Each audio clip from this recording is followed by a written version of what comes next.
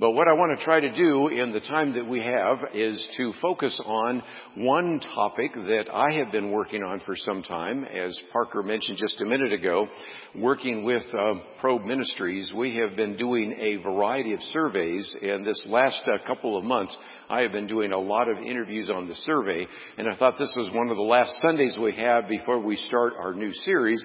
I thought I would cover some of that. If for no other reason, to give you a break from last week. A lot of people said, boy, that was pretty intellectual last week. Can we get something a little easier to follow? So we will focus on some of that.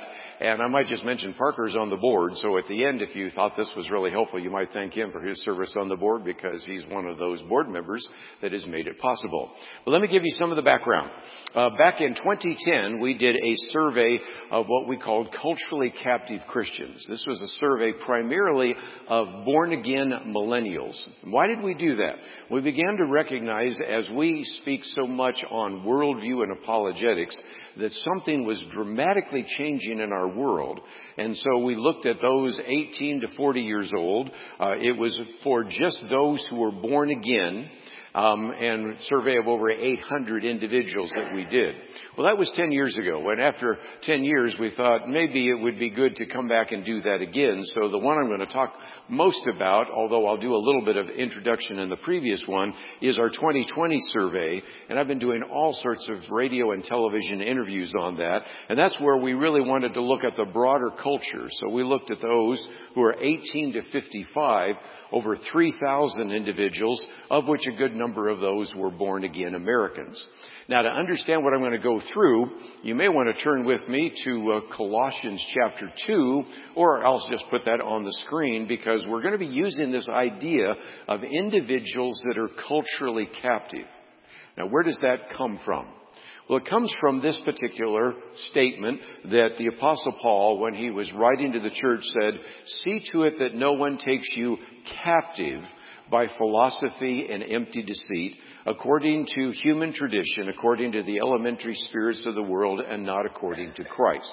Now, our ESV has it a little bit differently, but all of them use this Greek word that is translated captive.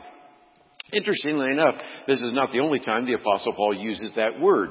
He also, in Ephesians, talks about the fact that individuals who were Jews were captive to the law. In other words, that's when he writes to Ephesians and he writes to Galatians and other passages, he's addressing those individuals that still were living under the law, even though they were no longer under the law. He also, as he writes to the church in Corinth, talks about the fact that we are tearing down strongholds and lofty thoughts raised up against the knowledge of God, and we need to take every thought, captive to the obedience of Christ. So this idea is that sometimes individuals may be saved in their heart, but they're captive to the culture in their heads. Or if you're taking some notes, I know some of you might want to take some notes, you can also put down Romans 12:1 and 2, that we should not be conformed to this culture. So the idea that we're going to be talking about today are those individuals who are still, nevertheless, maybe have had a born-again experience that's meaningful to them, maybe even walked an aisle, maybe even were baptized, but are captive to the cultures. That's going to be important to what we're talking about. The other thing we're going to be talking about is, what do we mean by a biblical worldview? Now, the number 6 questions that are used most often by Barna Research, by George Barna, and even by us in our first survey were 6 questions that really are what you might consider to be Bible 101. Do you believe that there is a God who is all-powerful, all-knowing, creator of the universe? Do you believe that the Bible is totally accurate in all its teachings? Do you believe that good works will earn a place in heaven? Of course, you should say no to that. Did you believe that Jesus led a sinful life? Do you believe that the devil or Satan is a real being? And are there moral truths that are true for everyone and for all people at all time? In other words, do you believe in absolutes? And those 6 questions then were something we used in our survey in 2010. It's also going to be important in the one I'm going to talk about in just a minute in 2020. Everybody with me? That's kind of going through it fairly quickly, but again, as Parker said, a lot of this is on the website. Well, okay, when we did the survey of born-again millennials, what we found was something very interesting. You could almost put them into 1/3, 1/3, 1/3. For some of you who've been in a class for a while, I talked about this a few years ago, so this is familiar. But for all of us, let's just recognize that about 1/3 of these born-again millennials that we interviewed had a biblical worldview. That is, they agreed with all 6 of those questions, or I gave the right answer, I should say, on all 6 of those questions. And number 2, they attend the church regularly. Now, I might mention this is a pretty low bar. To be considered a regular church member, it means you go to church 2 out of every 4 Sundays, which is still kind of a low bar, right? But that's considered regular church attendance by most of the people that work in this area. And biblical worldview, really, if you think about it, that's only 6 questions, which I think most people would actually agree to.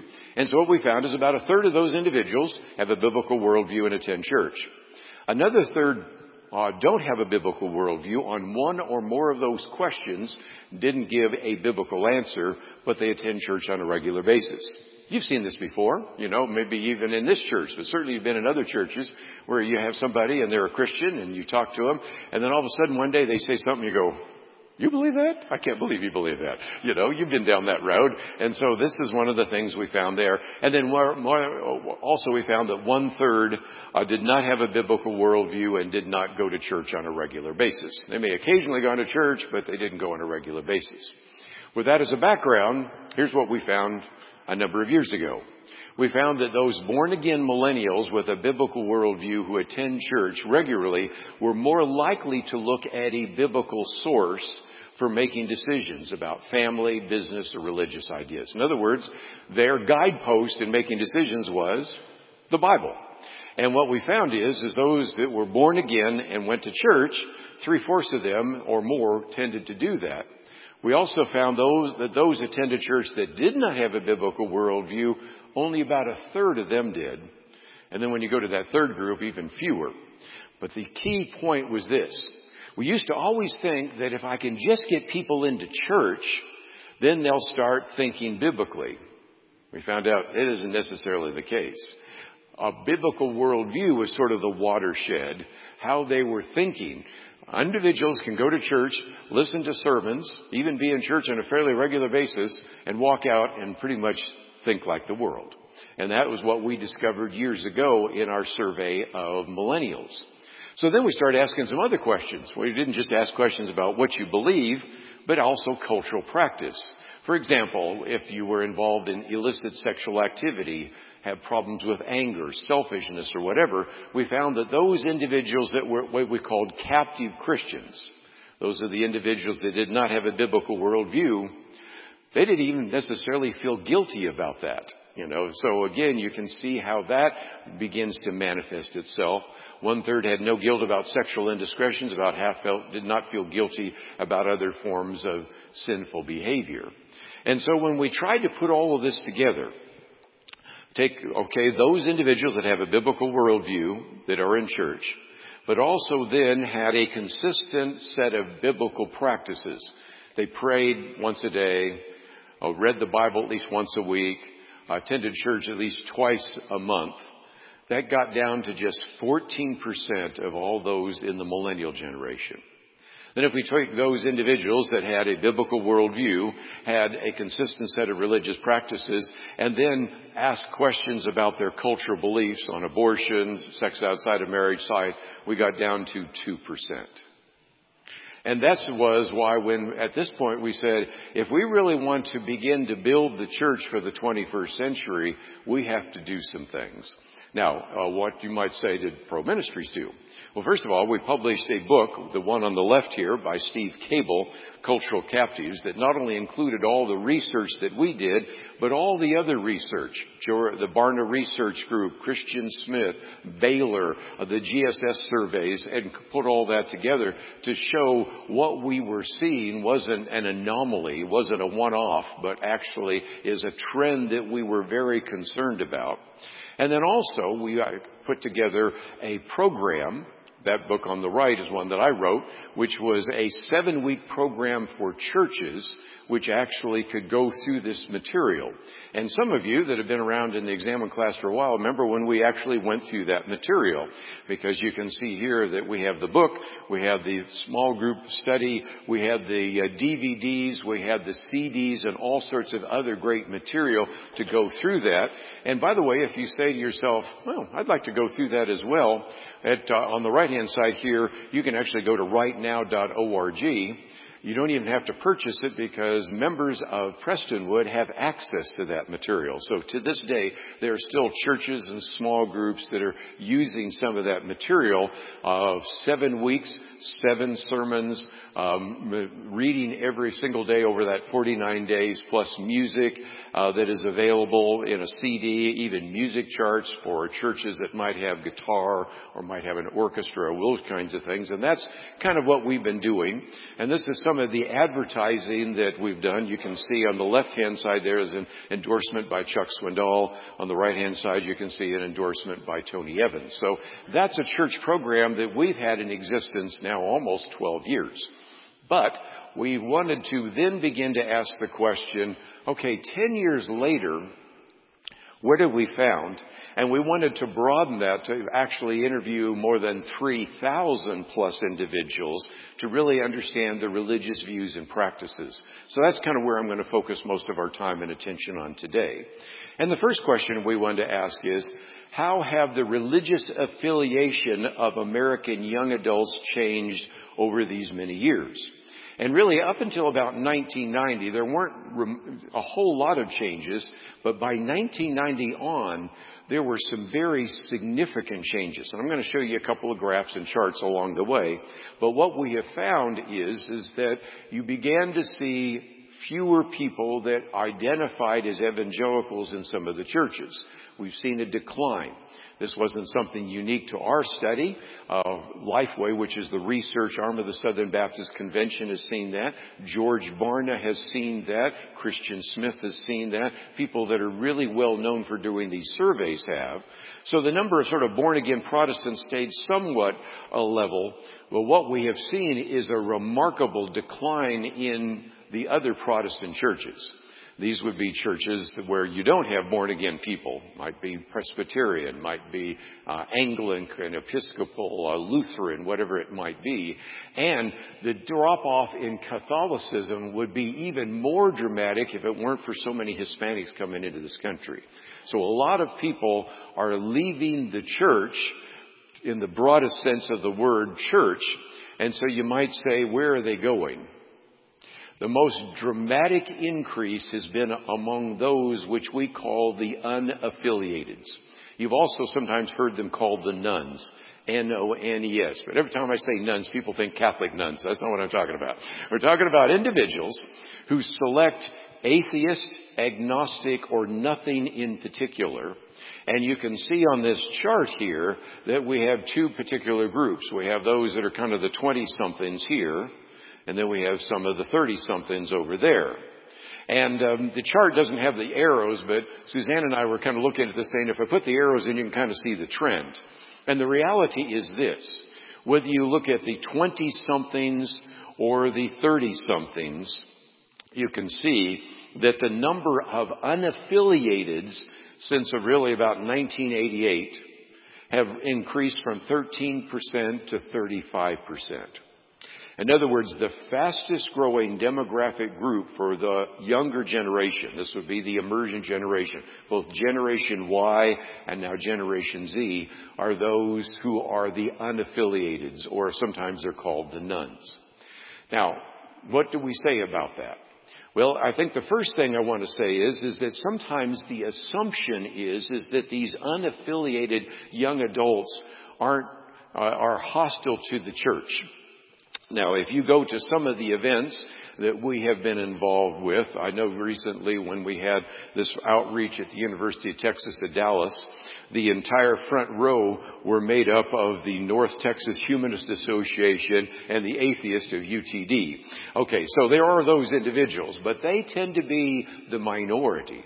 Most of these young adults who are unaffiliated aren't so much hostile to the church. They're not the people that have read Richard Dawkins or Sam Harris or Christopher Hitchens or Daniel Dennett or something like that. They're just sort of apathetic about religion. They just simply say that, there's really nothing that the church has to offer to me that makes any sense. So I'm not really interested in what the Bible has to say. I'm not really interested in Jesus Christ. I'm really not interested in the church. And as a result, these individuals are not coming to church. Now, one of the reasons we did this survey, though, is because we have noticed that some pastors and some Christian leaders in Christianity Today and a variety of other sources have said, well, yeah, but we do know that there is a tendency for young people when they graduate from high school and they go into the world. Maybe they go to church, or maybe they go to college, maybe they go into the military, maybe they just go into the workaday world. They kind of take a break from church. But eventually they'll come back again, because once they get married and have children, they will want to maybe come back to church. Well, I will be able to show you a little bit later. We've been able to now log that over 10 years and say they're not coming back. And probably a good way to illustrate that is about a month ago, Stephen Cable, who is working with us at Probe, and myself, we published this article in Christian Post in which we actually started out by saying, you've heard the phrase, if you build it, they will come. I use that because we just had the Field of Dreams game right there. And I said, you all remember that. If you build it, they will come. Except I argue, we build 350,000 churches in America, and they're not coming. We can document that pretty well. And so the title of this is, sadly, no, young adults are not returning to church, because we're able to show that, if anything, the number of individuals that are convinced that the church has no answers seems to be increasing rather than decreasing. And so that is, I think, going to be important as we get to the next point that you can see on your handout.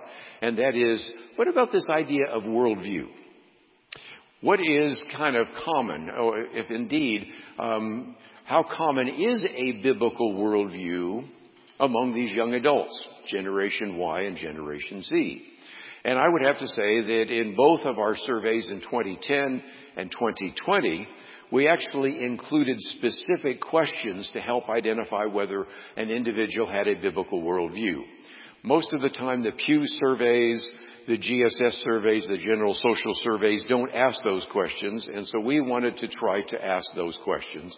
And we broke them down a little differently. How many of them have what you might call a basic worldview? God, Bible, salvation, Jesus Christ. And then, how many had not only those four, but two others, the expanded worldview, Satan, and moral truth? Why did we divide that up? Well, our experience was 10 years ago is that if you were looking for the watershed, where are the places where the individuals did not agree with the biblical view? Almost always it had to do with either a belief that Satan was not a real person, or that they did not believe in absolute truth.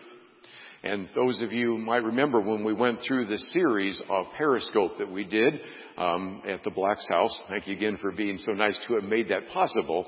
You might remember that the second week we covered on Satan and spiritual warfare and everything. Why did we do that? Because we came to realize that if you don't believe in Satan, you probably don't know there's a spiritual battle taking place, and you probably don't believe in spiritual warfare. And how can you win the battle of spiritual warfare if you don't even know you're in a battle? Make sense? So, and then of course the issue of moral truth. But anyway, let's try to look at those issues. Again, I put some arrows in the graphs. And again, if you go to the Probe website at the end, there are more graphs than you probably have time to look at. But we go through all of this in some detail. But again, let's look at those individuals. How many of them had a basic worldview? Again, you can see up there, gray represents the 40-somethings. Yellow represents the 30-somethings. Blue represents kind of the 20-somethings. And you can see the general trend. The younger you are, the less likely you are to have a basic worldview. The 40-somethings, it's about 34%. all the way down to the 20-something that's down to about 25%. If you add the two other issues of Satan and an absolute worldview, that moves from the 40-somethings, about 25% of them have a biblical worldview, down to those who have about 15% have a expanded biblical worldview. And so you can begin to see one of the really great challenges for this church, for other churches, for Christian organizations, for Christian missions, is to begin to have this generation to actually have a biblical worldview. Because a minute ago I was talking about those outside the church, the unaffiliated.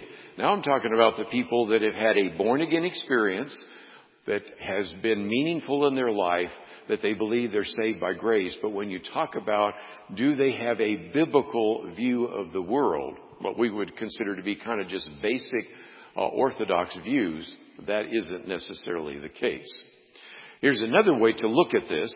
You can see that the blue and then the hatches, looking at the difference between 2010 and 2020 of those individuals that were 18 to 29. But I'm going to point to a different graph, because just think of something. If we interviewed people that were 18 and 29 10 years ago, the 18-year-olds would now be what? 28-year-olds. The 29-year-olds would be 30-year-olds. So again, I'm showing you that if you follow those same individuals, in this case we're following the same cohort, you can see that those individuals that had a biblical worldview back 10 years ago that were 18 to 29, 47% of them had a biblical worldview. If we look at them now 10 years later, only 25% of them have a biblical worldview. Does that make sense? Or you look on the expanded worldview, same thing. The blue would represent the 18 to 29-year-olds 10 years ago, and now you went from 32% to 16%. Which I think just sets aside something you hear all the time. Oh, well, they're going to leave the church, but eventually they're going to come back to church. The problem with the idea of coming back to church is a lot of them weren't in church in the first place. One of the former members here of the examen class used to teach at the Dallas Art Institute. And when she was teaching at the Dallas Art Institute, of course, they look at paintings and things like that, that they would also go into architectural forms as they were teaching architecture. And she would say that as she brought many of these, at that time, mostly millennials, into a church, a majority of them would say, this is the first time I've ever been inside a church. Now think about that. That means they've never been to a wedding inside a church. They've never been to a funeral inside a church. They've never been in a Sunday school class. So sometimes this idea of coming back to church is based on a false premise that they were in church in the first place. And so these are some of the challenges that we need to begin to think about. Okay, you're probably about as depressed as you can possibly be right now. No, let me think about this for just a minute. One of the things that Steve Cable points out in some of the material there is that we also need to just think of this historically. You know, if you think about the percentage of people that had a biblical worldview, the number of Christians that had a biblical world in the Roman Empire by AD 60, that was probably less than 1%. Think about that. Probably less than 1%. Matter of fact, we had one individual who was kind of a Lutheran scholar criticize that. Why is it always the Lutherans? Anyway, but it was, he was saying, well, that's just historically inaccurate. They didn't have the entire New Testament till the 3rd century, the canon of the Scripture. I'm going, yeah, but that makes our point. We're saying less than 1%. All they had was the Old Testament, and they had the letters of Paul being read in the churches. So yes, that's very true. But 300 years later, what do we have? We have Christianity, at least nominally, as part of the empire. So we are much a better situation now in terms of teaching and structure than we were. But I think if nothing else, what this material should actually cause you to do is really want to commit yourselves to the Great Commission. The need for us to go out and make disciples. And that we should commit ourselves in 1 Peter to proclaim the excellencies of Him who called us out of darkness into His marvelous light. I mean, we have been learning the essential gospel. Why are we learning the essential gospel? So that we can take the gospel out into the world. And so to use the old phrase that you see in the scriptures, the harvest is out there. The fields are white with harvest, and it's certainly important to do that. One of the things we also learn in terms of evangelism is, you run into people sometimes if you've done church visitation or you've witnessed to your friend, neighbor, coworker, and they say, I believe in God. Well, this survey also helped us understand that there's a lot of different definitions for God. For example, we provided different ways in which you can respond to the survey. That God rules, God is a creator, God is an impersonal force. You can believe that God started the universe and left away deism. There are many gods, there's no God, and I don't know. Now, the good news is, I won't show you all the graphs and charts, most of the born-again Christians had the biblical view of God, a creator God. But what we found is these other groups, these would be Protestants who did not have a born-again experience, Catholics or other religions. At best, you could only find about 40% of them believed in a creator God. About 60% of them had some other kind of view, impersonal force, deism, that kind of thing. And as you might imagine, the unaffiliateds, only about 10% of them possess a belief in a creator God.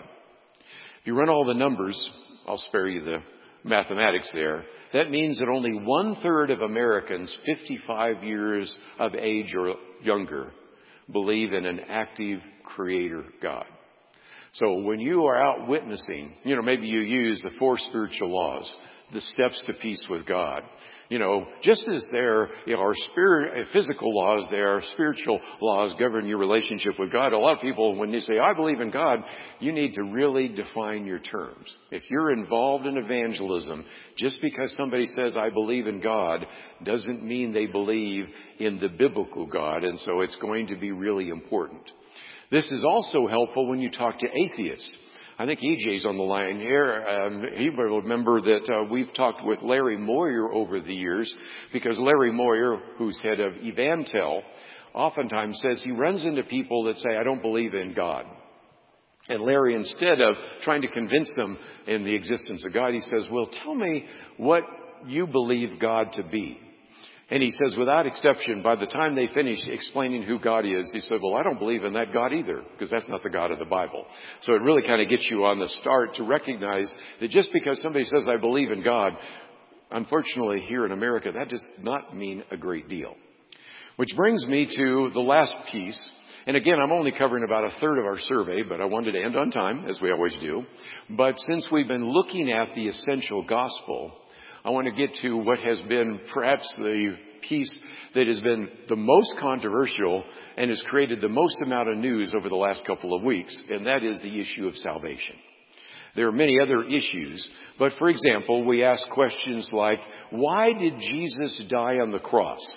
And you could say to purchase our redemption. And if you look at the born-again Protestants, about almost 90% either agree with that or in some way give an answer pretty close to biblical ideas. So they understand that. But then as you start looking at the other choices, well, because he was a threat to the Jews, it was his mission to convert Jews, but it failed, or even wasn't even crucified, or I don't know. You can see how that drops off with other Protestants, Catholics, other religions, and the unaffiliated. So first of all, there are a lot of people that don't even understand why Jesus died on the cross. Again, if you're going to be witnessing to your friends, your neighbors, your coworkers, that's going to be an important, very crucial point to bring across. This one. Will Jesus return once again? Again, for those that agree or strongly agree, born again, they're up to 90%. Very good.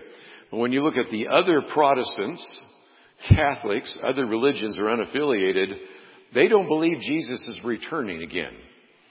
As I like to say, Gary Fraser, call your office. There's a real opportunity now to talk about the fact that Jesus is going to return again. And that's very important and a very effective way to get people's attention in terms of evangelism. If you notice, I'm giving you some tools for your evangelistic toolbox here, because once we see what people believe or what they falsely believe, it gives you a chance to begin to have those conversations. Did Jesus sin? This was striking, because you can see that they are actually, the way they're supposed to argue is we say Jesus committed sins like others.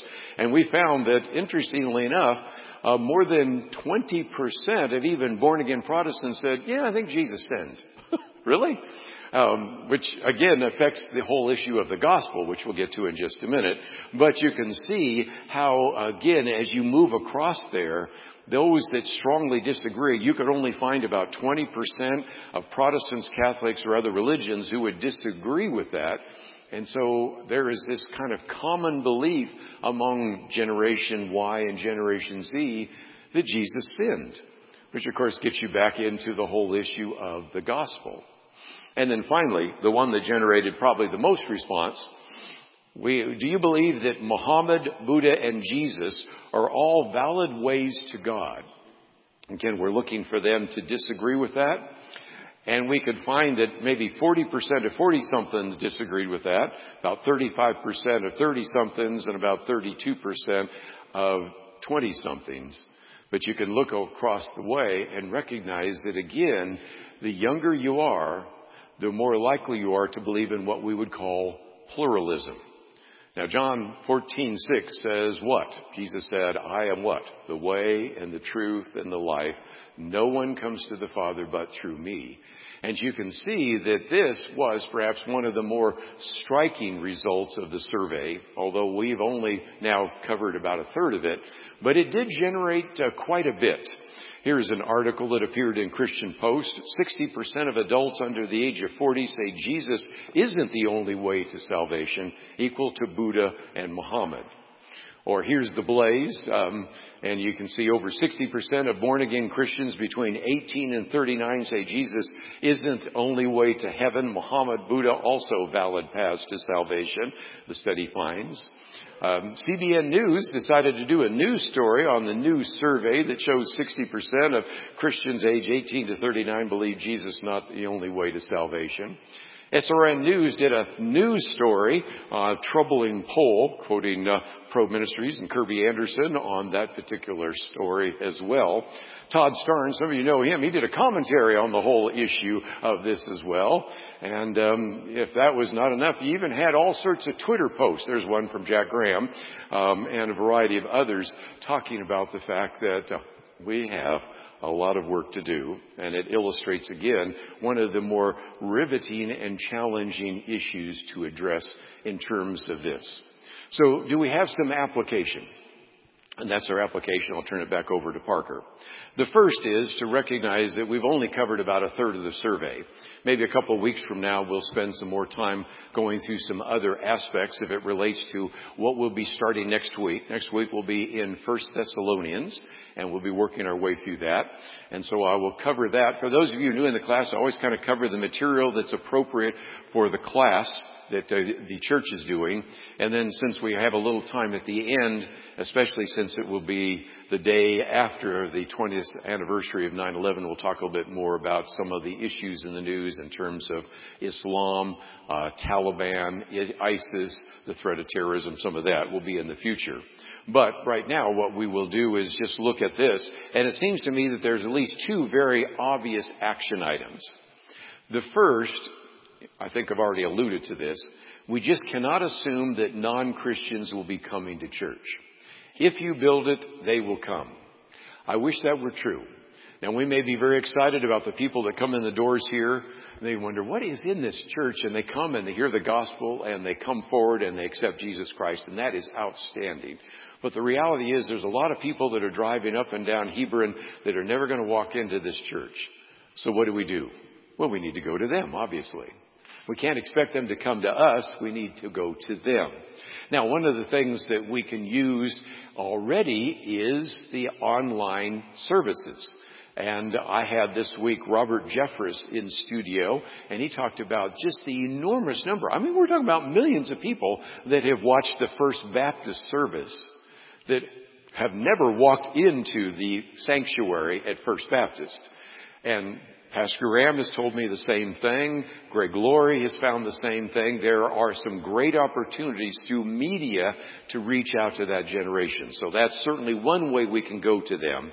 But I think the other obvious implication is we need to physically go to them. We need to have small group studies, maybe in our own homes, and invite our neighbors in. We need to figure out ways to go out and reach out to those individuals, because indeed, the biggest challenge that we have right now is there are a lot of non-Christians out there, a lot of these unaffiliated that are dealing with, as Pastor Graham talked about, they're dealing with loneliness.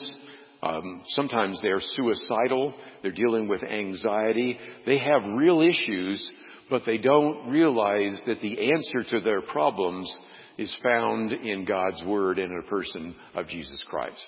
Now, I think it's going to be incumbent upon pastors to make those connections, to be relevant. I mean, I know the word relevance is kind of a buzzword, but I mean to really help them understand that those issues they're dealing with actually can find their answer in the gospel of Jesus Christ. So that's going to be really important. It's going to be important for us to do that. And at the same time, we also need to be reaching out and provide authentic worship and authentic fellowship. Again, authentic is sometimes another buzzword of the millennials, but they want to know, do you really care about me? It's the old line, I don't really care what you know, I want to know that you care. The second point, of course, is that for people inside the church, we cannot assume that everybody inside the church has a biblical worldview. So last couple of weeks when I've been on various TV and radio programs, I said, I think pastors should really do a series called The Essential Gospel. Where did I get that idea from? Because again, it's just Gospel 101. We recognize that sometimes people in the congregation don't understand who Jesus was, what he did on the cross, and the essential gospel. And most importantly, I think we also need to spend time in God's Word. There's a lot of evidence to suggest that the reason so many are unaffiliated is because they spend too much time in front of a screen. You've heard me before talk about the fact that those individuals that are from 8 to 18, according to the Kaiser survey, say they spend about 10 hours a day in front of a screen. I think that number's closer to 15, but just like the 10 hours. Okay, 10 hours every day. 10 times 7 is 70 hours in front of a screen in a week. And we expect a pastor with a 40-minute sermon to counteract 70 hours of content. Who wins? And so I think the implication is we need to spend more time in God's Word and maybe even a little less time in front of some of those screens. If you do want some more material, this is on the Probe website, and we go into the survey in much more detail.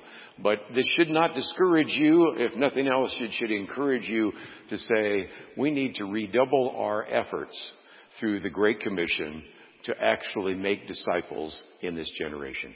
Parker?